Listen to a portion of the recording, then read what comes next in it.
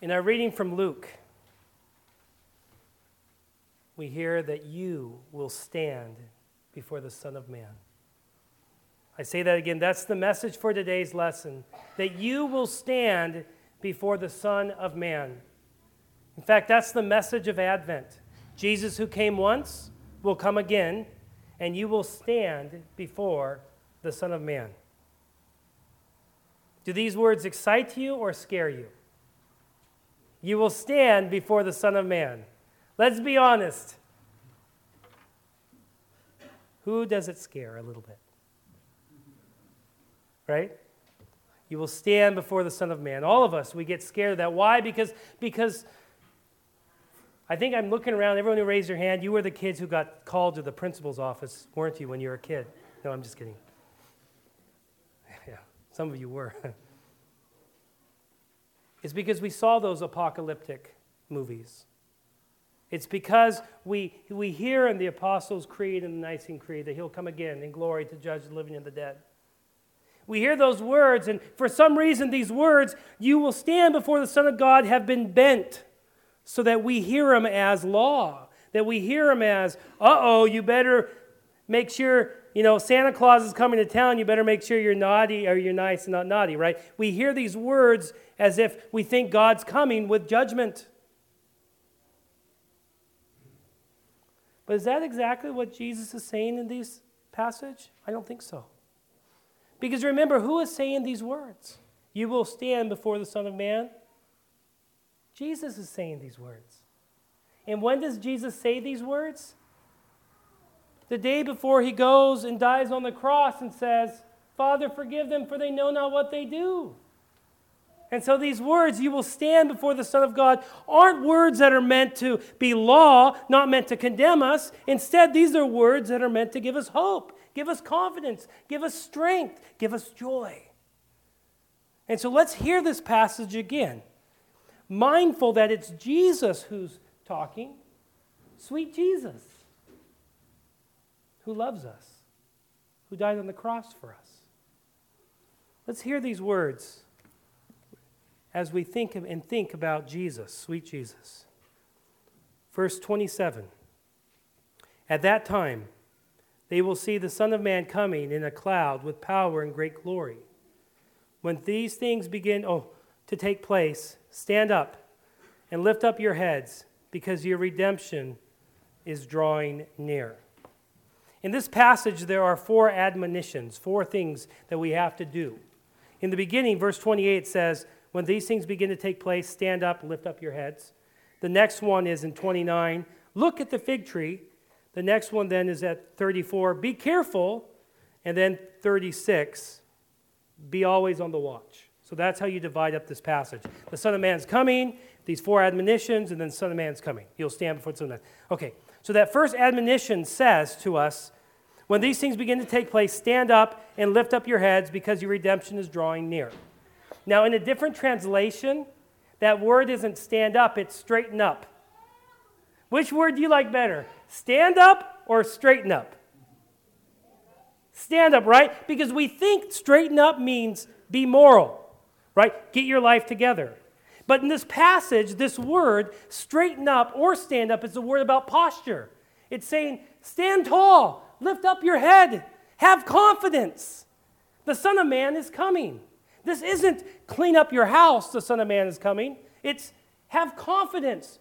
Don't be bent low. Don't be discouraged about it. Have confidence the Son of Man is coming. Well, how in the world can we have confidence that the Son of Man is coming? Well, we hear in this very verse, because your redemption is drawing near. What does the Son of Man bring with him on that day? Our redemption. He comes to redeem this place. This holy mess that we live in, he's going to make it whole. He's going to make this thing wonderful. When Jesus comes, he brings with him redemption. He doesn't bring with him a magnifying glass that says, ooh, I can't wait to look at each of your sins. He doesn't bring with him a huge gavel that says, guilty, guilty, guilty. When Jesus comes, the Son of Man comes, he comes, and what follows him?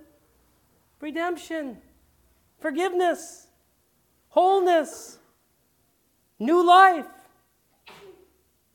And so it says, stand tall, lift up your head, because the Son of Man is coming and he brings redemption. Second admonition is this, verse 29 and following. He told them this parable. Look at the fig tree and all the trees.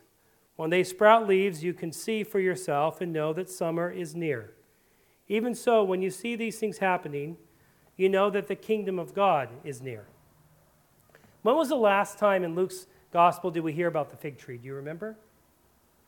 Any of you remember? The fig tree was a fig tree and it didn't produce anything.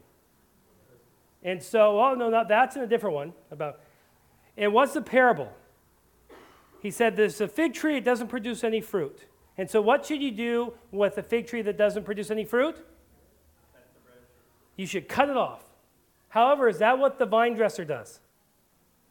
No, he loves the fig tree too much, and so he says you got to put manure on it. You have to fertilize it. You got to wash it. You got to care for it. Why? So that this fig tree will produce fruit.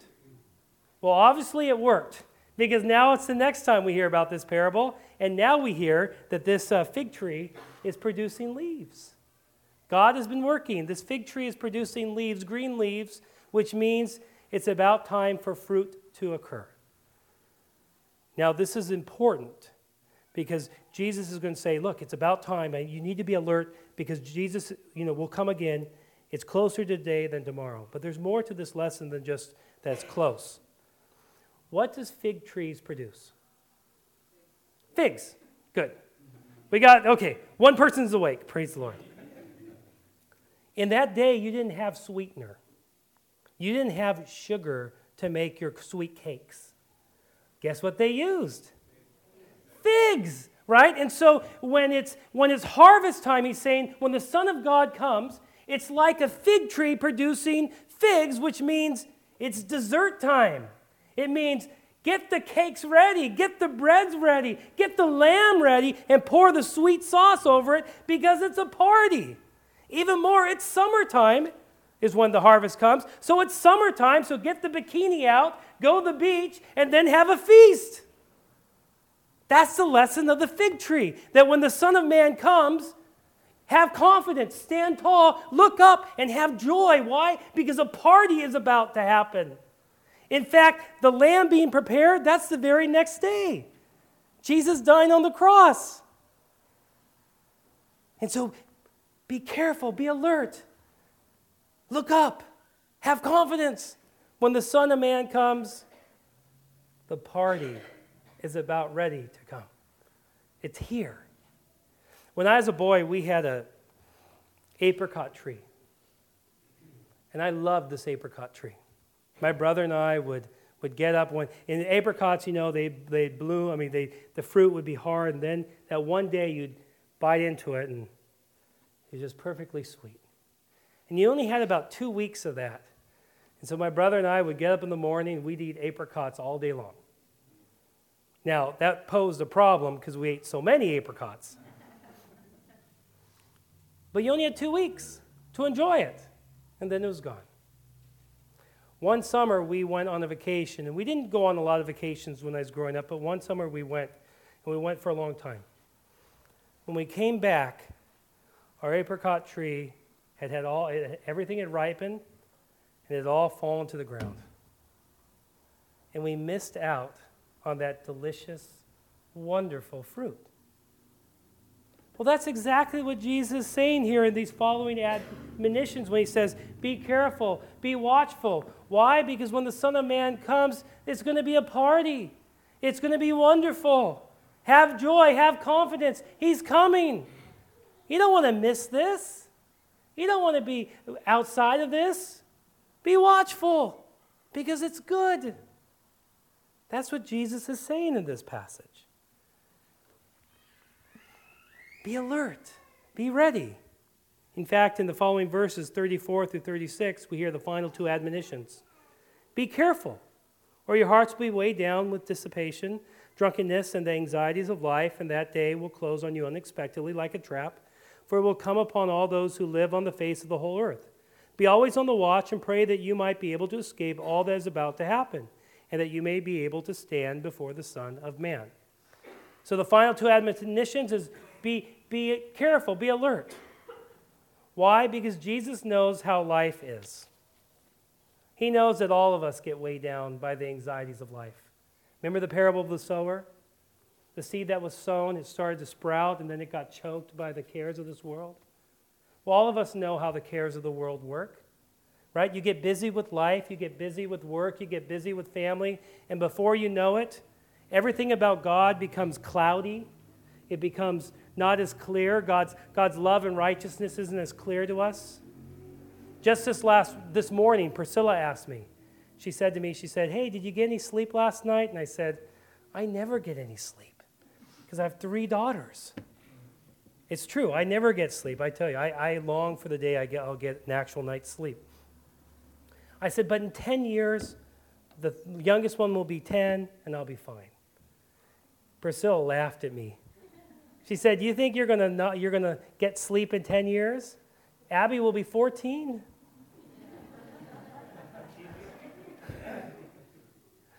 I said, well, then 20 years. She said, no, it doesn't work that way. You're never going to get sleep again. I sat there, But that's how it works, right? The anxieties of this world, the anxieties of life, they so weigh upon us, jobs and family and everything else, that we get distracted. When we look at those things, we see how busy life is, and we begin to say, God, how can you be good? Or you see your own sin because you get stuck in it, and you go, I'm such a sinner. Jesus is coming back. Oh, no, I don't want to do that. We get so busy, so worked up, that we forget that the person saying these words is sweet Jesus, who was born in a manger, who forgave sinners, who died on a cross. Sweet Jesus, who loves you, who's going to prepare a place for you. Sweet Jesus. Jesus knows that we get busy. He knows that we get distracted, that life gets cloudy, as the passage says. And so he says, be careful. Be watchful. Why? Because you might forget that it's sweet Jesus who's coming for you.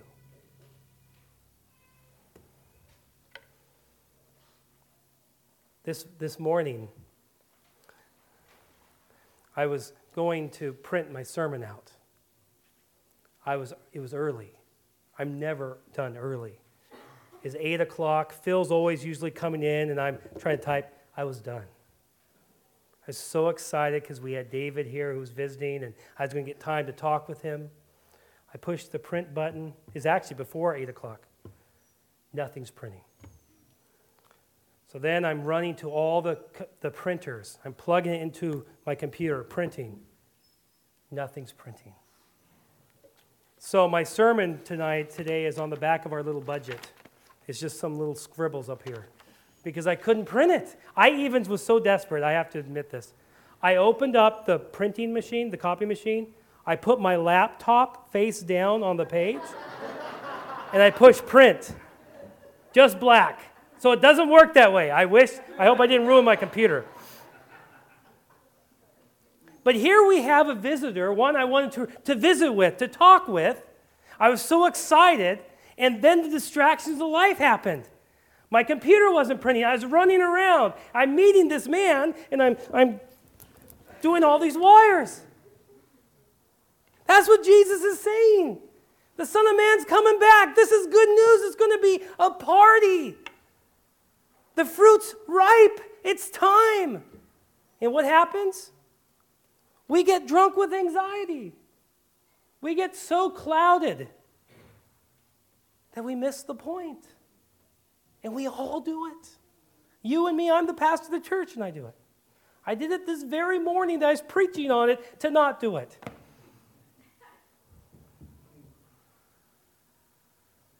Thank you, Carol, for that. I finally got someone to laugh at this service. Jesus knows this. And so we as a church gather once a Sunday or once a week. Gather to be reminded of what we already know. that we have a good Lord who loves you, who's forgiven you, who cares for you. We begin the service with a confession. Why? So you can hear the good news that you're forgiven. We share the Lord's Supper so that you know that this gift is for you. Because we forget. We get distracted. We lose our way. Jesus says, when the Son of Man comes, church, stand up. Be confident. Have joy in your heart. Be careful. Be alert. Because it's good. But you might just get distracted. Don't get distracted. That's what Jesus is saying in this verse. But I know what you're thinking. You're going, is that really what he's saying? Can we really believe that? I mean, it should be more, I think it's more condemnation than gracious. How can we really believe that Jesus' words here are gracious words? Well, the answer is in verse 32 through 33. Let me read it to you. I tell you the truth. This generation will certainly not pass away until all these things have happened. Heaven and earth will pass away, but my words will never pass away. Heaven and earth will pass away. Your anxieties will pass away. Your sin will pass away. That mortgage that worries you so much will pass away. Your daughter driving a car, that fear and anxiety will pass away. But what doesn't pass away? God's word. His words will never pass away.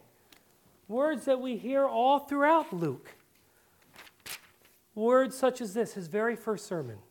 Jesus said, the Spirit of the Lord is upon me, because he has anointed me to proclaim good news to the poor. He has sent me to proclaim liberty to the captives and recovery of sight to the blind, to set at liberty those who are oppressed, to proclaim the year of the Lord's favor. Those words never pass away. Or when Jesus saw a paralytic man come down, lowered into his room, Jesus says to this man, your sins are forgiven. And then the Pharisees go, how can he forgive? Who's he to forgive sins? And Jesus says, why do you question in your hearts? Which is easier to say, your sins are forgiven, or to say, rise and walk? But that you may know that the Son of Man has authority on earth to forgive sins? I say to you, rise, pick up your bed, and go home. And immediately he rose. God's word will remain forever. Or in chapter 7, to a woman who anointed Jesus' feet with her own tears. And everyone said, who is this? Jesus replies, do you see this woman? I entered your house. You gave me no water for my feet. But she has wet my feet with her tears and wiped them with her hair. You gave me no kiss, but from the time I came in, she has not ceased to kiss my feet. You do not anoint my head with oil, but she has anointed my feet with ointment. Therefore I tell you, her sins, which are many, are forgiven. For she loved much. But he who is forgiven little loves little. And then Jesus said to her, your sins are forgiven. Or think about the leper. What does Jesus say to the leper? Be clean. Or the woman hemorrhaging, daughter, your faith has made you well. Or to a little girl who's dead, Jesus says, Talitha cum, little girl, arise. Those words are the words that show us the heart of who Jesus is. We have a loving God, a forgiving God, a gracious God, a God who's willing to put on flesh, die on a cross to say he loves you. You do not have to be afraid of him. You do not have to be afraid of his coming again. He will come again. You will stand before him, and it will be wonderful. Because he will look at you and say, my child, arise, you are new. My child, come with me, I have a new place for you. My child, oh, you have so much sin, I have more forgiveness. My child, you have so much doubt, I have enough faith for you. My child, you do not have any riches, I have all eternity, all of heaven for you. Those words which he spoke, which show who he is, those words never pass away. And so, child of God, children of God, you can stand before the Son of Man with confidence, with joy, because it's sweet Jesus who's coming. He's the Lamb. The feast is prepared. It's summertime. The fruit is good. It's time for the party. So rejoice. You will stand before the Son of God. And amen for that. Now, one final word that I forgot until the very end of my sermon on the morning service. There's one last word I want to share with you. Why do we do then evangelism? Why do we do world missions? If we're invited to the party, why not just come to the party? And the answer is because the party's so good that we want as many people as possible. The feast is so wonderful that we go out into the highways and byways. Why? Because that's how we came in. And so we go out to the ends of the earth, to the corner on McFadden. And we go out and we bring them in. Why? Because Jesus' feast, there's enough to go around for everyone. He who turned a few loaves of bread and fish into a feast with more to spare has a great feast for all of us and then some. So go to the highways and byways. Bring them in. The Son of Man is coming back. It'll be a great and glorious day. Better than any Christmas you've ever had. You will stand before the Son of Man. Hallelujah. In Jesus' name, amen.